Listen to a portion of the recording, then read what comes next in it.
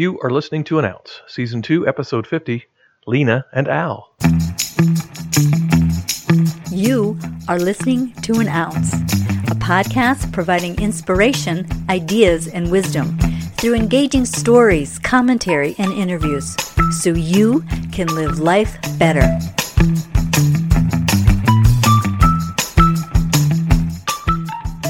I'm Jim Fugate, and it's my privilege to share an ounce with you.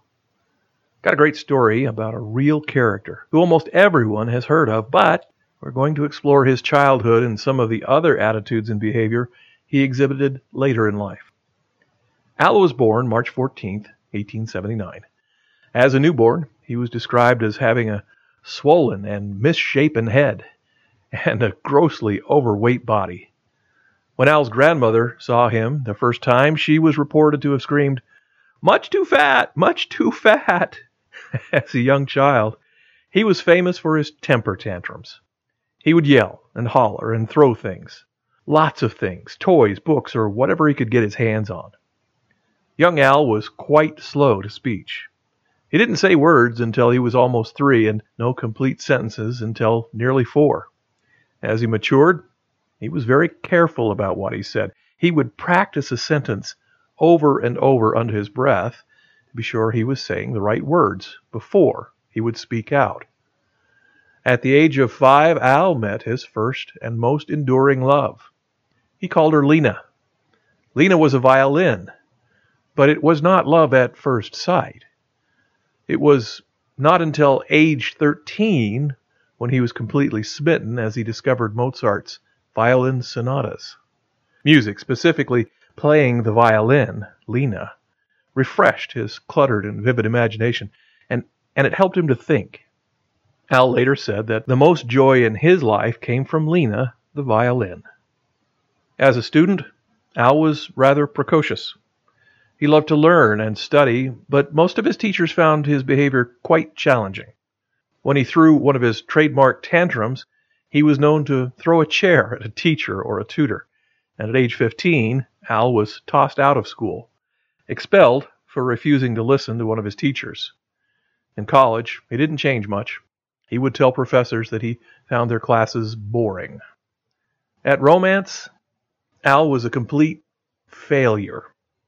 He separated from his first wife after only a year, and after he had given her a comprehensive list of things she needed to do to make the relationships work.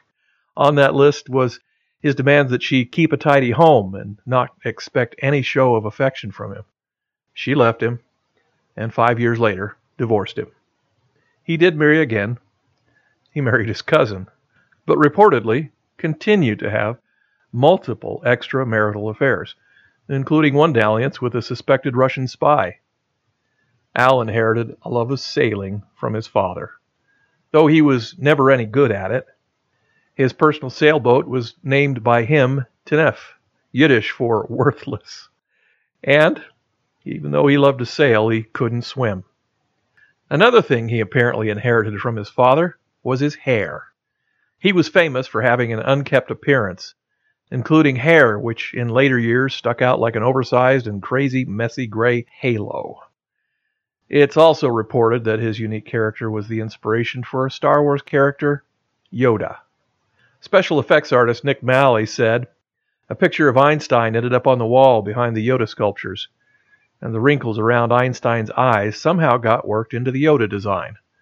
Over the course of this evolutionary process, Yoda slowly changed from kind of a comparatively sprightly, tall, skinny grasshopper kind of character into an old, wise, spirited gnome that we all know today." Who'd have thunk it? Albert Einstein was the model for Yoda, and by default, the model for Grogu, the baby Yoda on the Disney Mandalorian series. Well, when I look at them, I guess I can see a little resemblance. Albert Einstein is one of the greatest minds of our civilization, a real intellectual celebrity. Hailed for his work in theoretical physics, famous for his genius mathematical statement about the relationship of matter and energy, E equals mc squared, Einstein was said to have an incredible imagination. He would conduct thought experiments in which he would visualize himself traveling along at the speed of light. How brilliant was the man who loved to answer fan mail from children and turned down an opportunity to be president of Israel. Some say his IQ was 160, but he never took an IQ test, so nobody really knows. Albert Einstein passed on April 18, 1955, and he asked for his remains to be cremated and scattered so that his grave would not become a site for pilgrimage. His brain and eyes were removed for study, and his beloved Lena the violin remains silent. So here's the ounce. Albert Einstein was an unquantified genius whose vivid mind has impacted so many meaningful advances in technology. He loved and took time for kids and was an accomplished musician. But he was at times also quite selfish and an insensitive jerk. Like most human beings, he was a mix of good and bad, brilliance and stupidity, light and dark. Not that much different from most other humans. And that's it, an ounce submitted for your consideration. On our next episode, we'll take a look at the life of an African-American baby born prematurely in the segregated South in 1940. And we'll see how that small and feeble child made a quite unlikely rise to become a woman of greatness. I'm Jim Fugate, and I'll catch you next time. That's an ounce for now. Thanks for listening and subscribing to this podcast. Listen again for more information, ideas, and wisdom, an ounce at a time.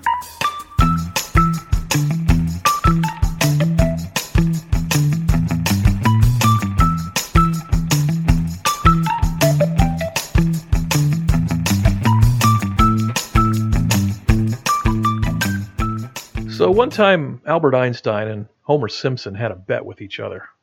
Albert Einstein says, "If I can't answer your question, I'll give you $1 million. And if you can't answer my question, you'll just have to give me $5. Homer says, "Okay."